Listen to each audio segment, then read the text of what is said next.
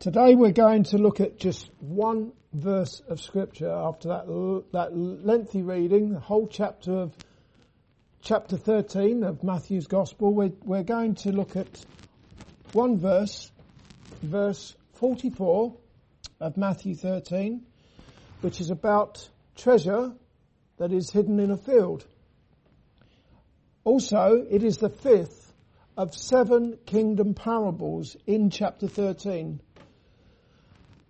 So let's think about this for a second. We're looking at a one verse parable, but it is one of 7 parables. The whole of chapter 13 consists of parables about the kingdom of heaven. Would you say it would be highly reckless to parachute in on that one verse, verse 44, with complete disregard for everything that precedes it and goes after it? It would be rather silly, wouldn't it? We're supposed to look at a text in context, and we really need to look at this one verse of Scripture in the context of the whole of chapter 13. Very, very important to do that.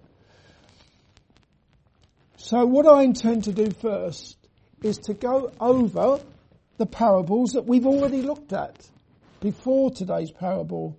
Also, we can have a sneaky preview at the last of the parables in chapter 13. We haven't been there yet, but we're going to have a quick look there anyway, in order to gain an understanding of the parable that we're looking at today, the parable of the hidden treasure, that one verse parable, verse 44.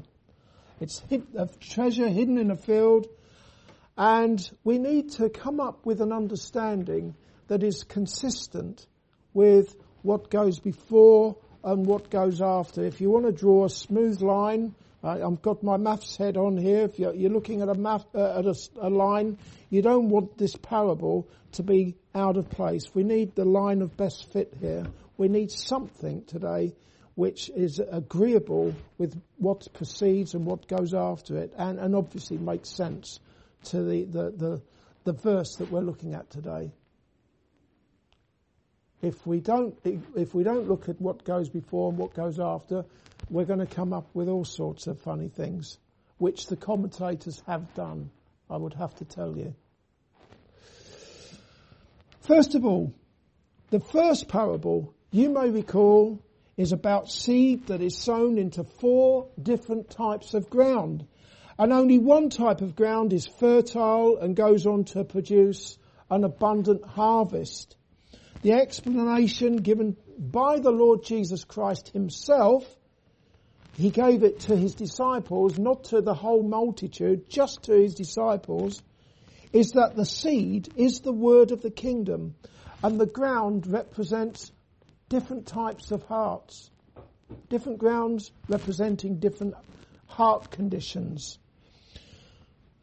The word of God is proclaimed in a very general way to all men, all over the world, but only those whom God has given ears to hear, eyes to see, hearts to understand, hearts that have been opened by God himself to attend to the things that are spoken, to receive that seed, the word of God. Only that one particular ground will produce a harvest of salvation, fruit of salvation. And that represents the elect of God, whom he draws with loving kindness to his Son as repentant sinners. As for the rest, though they may hear the gospel has no abiding place in their hearts, and they are people who, for various reasons, do not endure to the end. For the purpose of today's considerations, what I would like to emphasize is that the primary mover in this parable, the first parable about the sower, the primary mover is who? God. God is the primary mover. For it is the word of God that is proclaimed, and it is God who calls his elect with an effectual call unto salvation, full and free. It's entirely in accordance with God's sovereignty and his grace towards some, but not towards everybody. In the second parable, a man sowed wheat into his field, but then his adversary, his enemy, sowed tares, which are highly poisonous weeds. Rather than dig up the tares and risk digging up the wheat at the same time, the man instructed his servants to leave both to grow until the harvest, and then the servants were to dig up the wheat and put the wheat into the man's barn.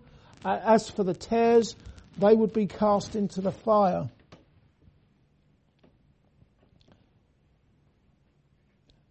Again, the explanation was given to the disciples by Jesus, but he didn't give the explanation to everybody.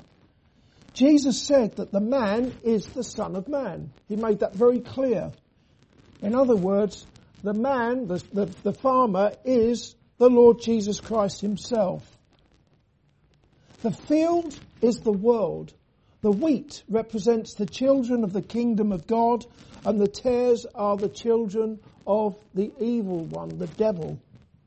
Both the children of the kingdom of heaven and the children of the devil exist side by side in the world at large, but not only in the world at large, but also in church fellowships. People who make no profession of faith in church fellowships, and even people who do make a profession of faith, but perhaps they are people whom Jesus will say at the judgment, I never knew you. Depart from me, you worker of iniquity.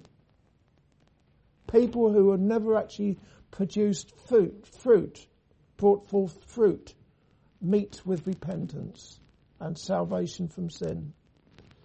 So you've got children of God, children of the devil, growing side by side, existing side by side, living side by side across the world until the day of judgment. And then when judgment comes, the children of the evil one will be cast into hellfire, whereas the children of the kingdom will shine forth as the sun in the kingdom of their Father. We see that in verse 43.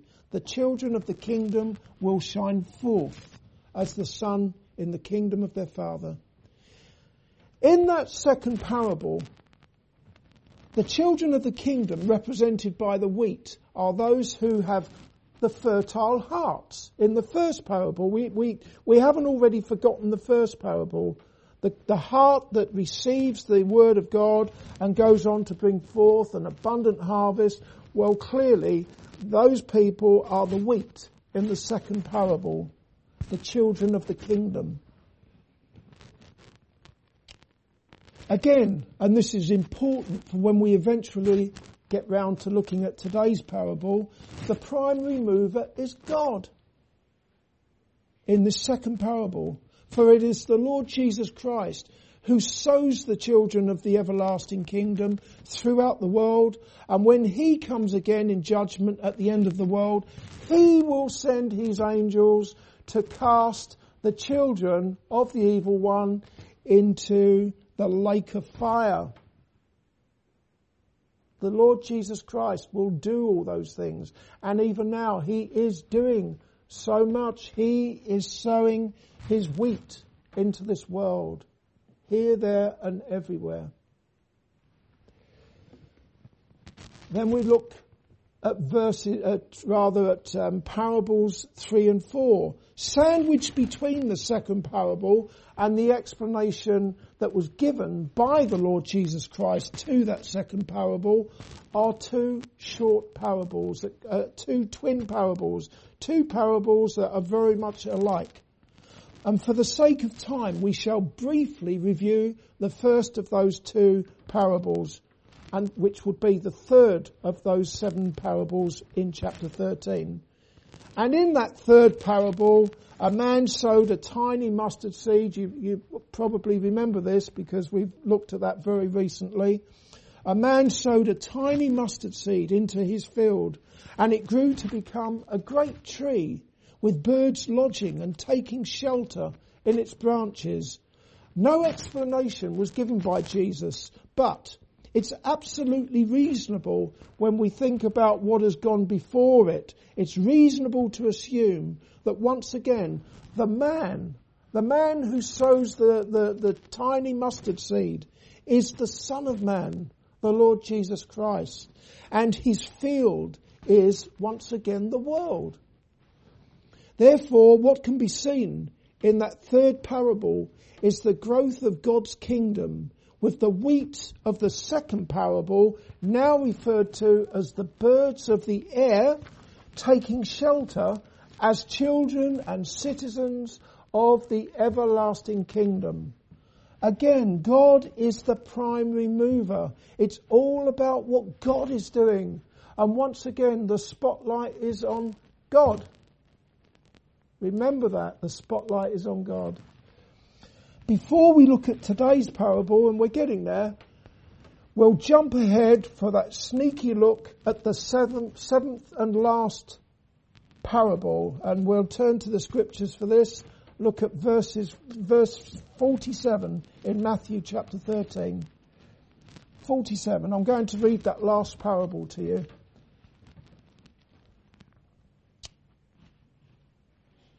Again, the kingdom of heaven is like unto a net that was cast into the sea and gathered of every kind, which when it was full, they drew to the shore, and sat down and gathered the good into the vessels, but cast the bad away. So shall it be at the end of the world. The angels shall come forth and sever the wicked from among the just, and shall cast them into the furnace of fire. There shall be wailing and gnashing of teeth. I don't think that you would have too much trouble understanding that one if you've really got an understanding of what has preceded it, in particular perhaps the parable of the wheat and the tares. That springs to mind with me. Without going into all the details there, after all it is just a sneaky look at it, at that last parable.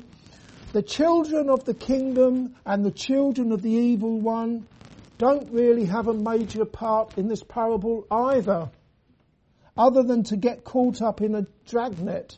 Presumably that dragnet is the world, and they're caught up in that dragnet until the day of judgment.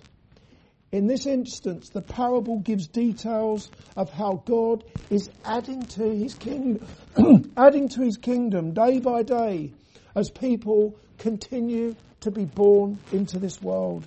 Some of those fishes represent the children of the kingdom of heaven, but most are the children of the evil one.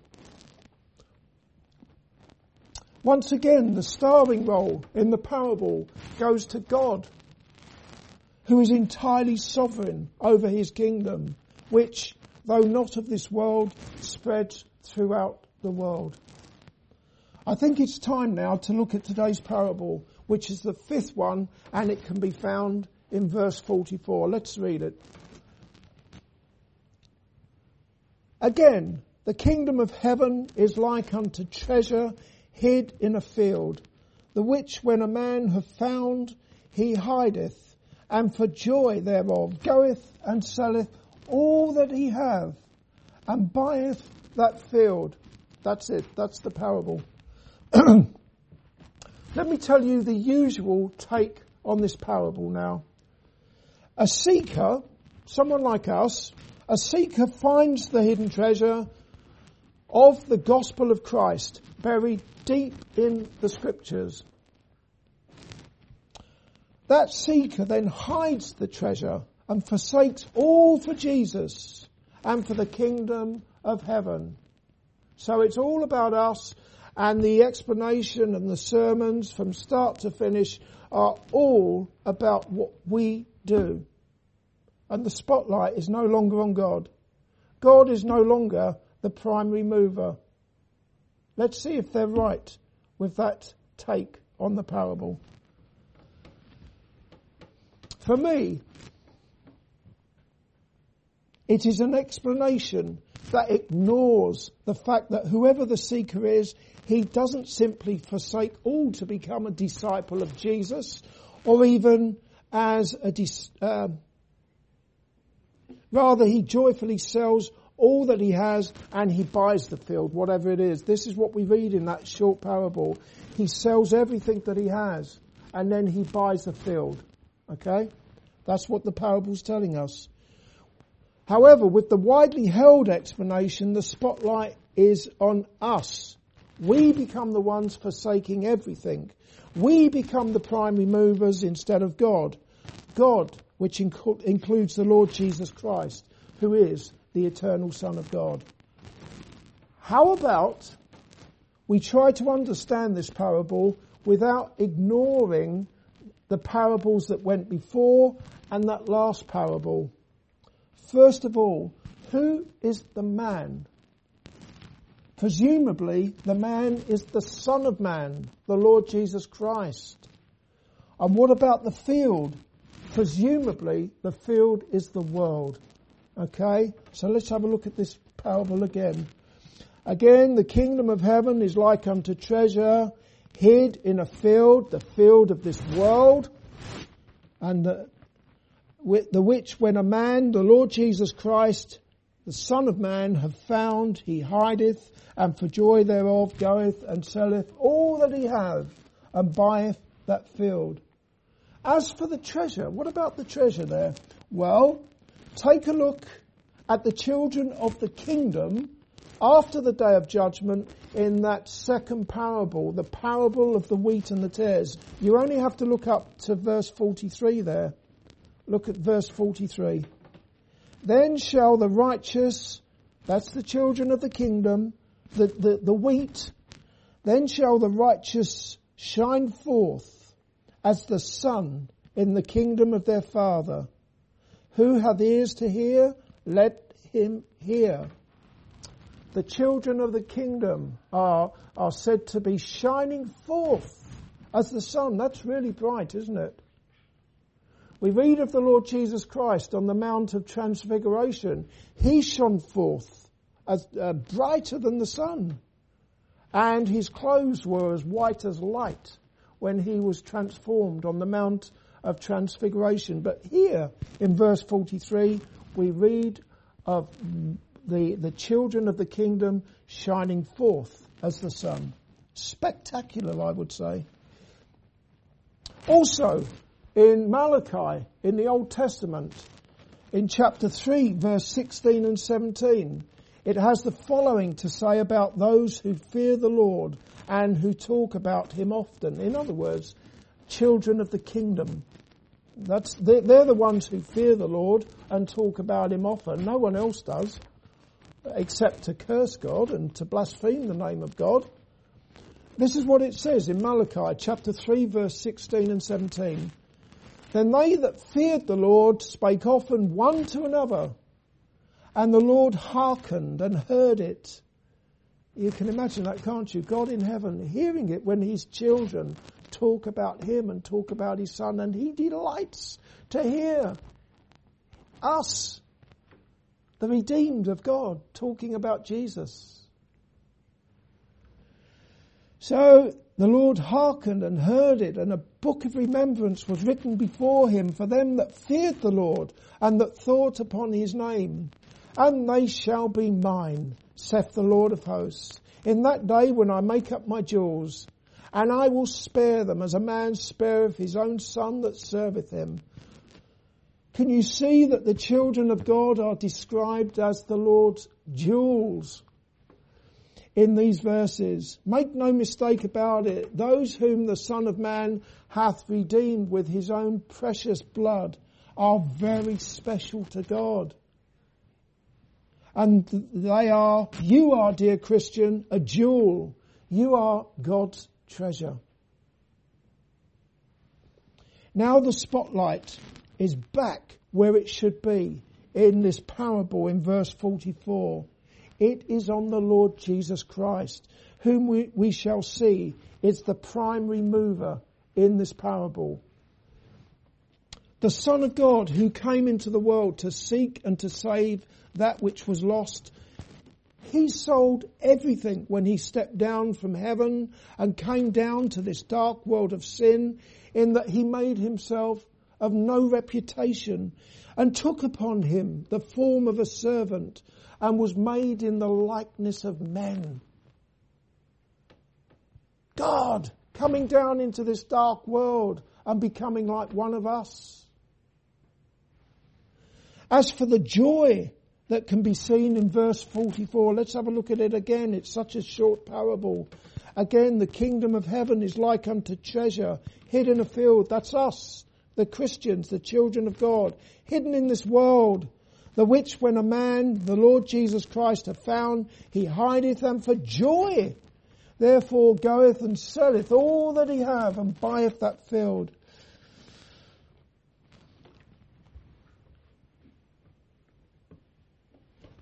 The Lord Jesus Christ, who for the joy that was set before him endured the cross, despising the shame, and is set down at the right hand of the throne of God. You'll find that in Hebrews chapter 12. As Jesus was led to that cross and he endured the cross, he did so for the joy that was set before him, sitting down at the right hand of the throne of God. At the cross, Jesus suffered the shame of drinking the cup of sin and of bearing the shame of bearing the curse of God's law for all who would ever be brought into the kingdom of God as citizens and children of God through faith in him. Jesus endured all that shame for the joy that was set before him. As I say, the joy of being seated at the right hand of the throne of God, having triumphed over sin, Satan and death by his own death and by his resurrection from the dead.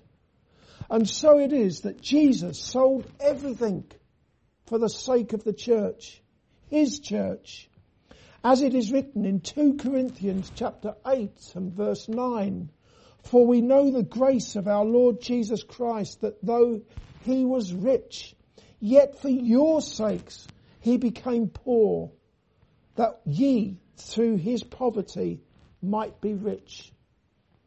Having sold everything by stepping down from heavenly glory and becoming obedient unto the death of the cross, the Lord Jesus Christ redeemed the elect of God.